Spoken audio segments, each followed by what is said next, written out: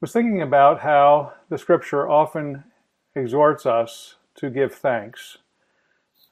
Thinking about that portion from Colossians chapter 4, where we are commanded to continue in prayer with thanksgiving, and we're to watch in the same with thanksgiving. I remember years ago, 20-something years ago, as a wedding gift, being given by a friend a honeydew list.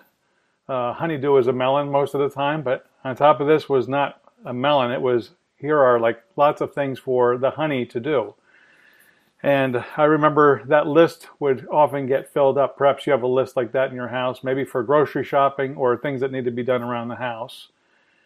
And traveled several times to the store, and usually it's with one thing because I'm okay at doing one task at a time, but I'm not good at multitasking. One of the problems with the cell phone, with the invention of the cell phone and getting a cell phone, is having the dear wife text and say, oh, by the way, could you do this? And could you do this? And could you do this? And could you do this?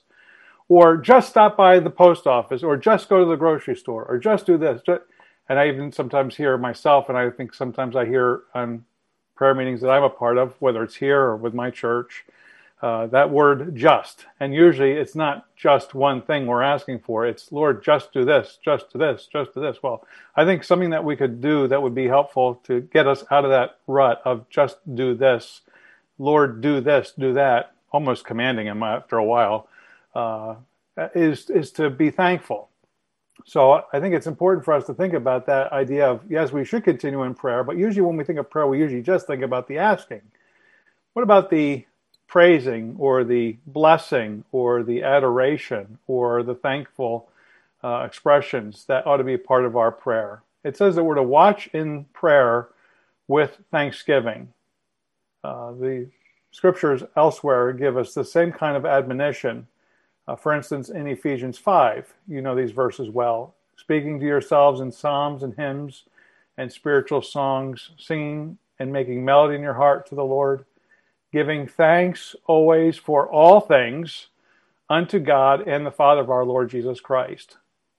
Stephen sent that note out this morning about weakness, and certainly as I was reading that this morning, I thought that was very appropriate for my situation. I am very weak today, and we're thankful for the Lord's enabling strength. In Thessalonians 5, those short statements, rejoice evermore, pray without ceasing, in everything, give thanks, for this is the will of God in Christ Jesus concerning you. I was thinking about a couple years back at one of our prayer meetings, I suggested, I didn't command, I just said, if you feel like doing this, how about we try to, instead of asking for things, which we do all the time, why don't we spend the hour, 45 minutes or so, and just thanking and adoring and praising and without asking for anything. I love spending time with my children, and I don't recall many times when they've come begging for things, but I remember the times of just being together and enjoying one another's company. I wonder if our Heavenly Father doesn't enjoy just being with us and we with Him and just adoring Him and thanking Him for who He is, what He has done, what He is doing, and what He will do. To give thanks in everything. I was mindful of a hymn that I sang years ago in church, written by a man from Sweden by the name of August Ludwig Storm.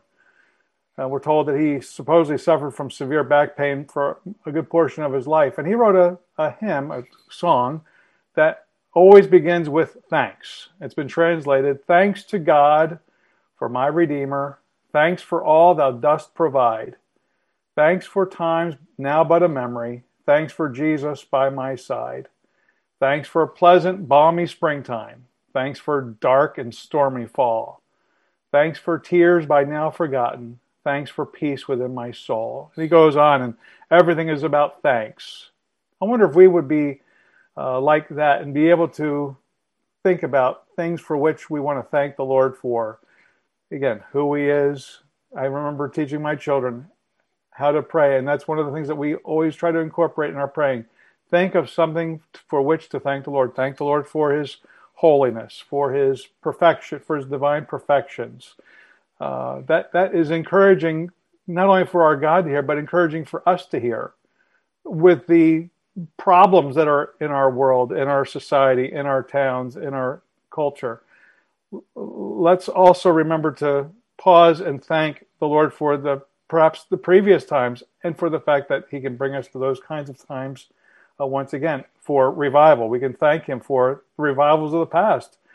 Maybe we could even, instead of asking for a revival in the future, we could thank him for a revival in our own hearts, in our own circumstances, in our own families, in our own assemblies, our own churches. And obviously for global, we would want that as well. So let's not just come with our honey-do list before the Lord and ask him to just do this and just do that. If we're going to ask him for one thing, go ahead and use the word just. But if you have 10 things on your prayer list, don't use the word just, because the word just implies one thing. And I was always so glad when my wife didn't text me and say, go do this and go do that, or could you stop by and get this? Because I'm only good at doing one thing. Well, the Lord's, he can multitask. He can hear all of our prayers at the same time, so it's not too much for him. But let's not just ask him, but let's thank him. Let's thank him for who he is.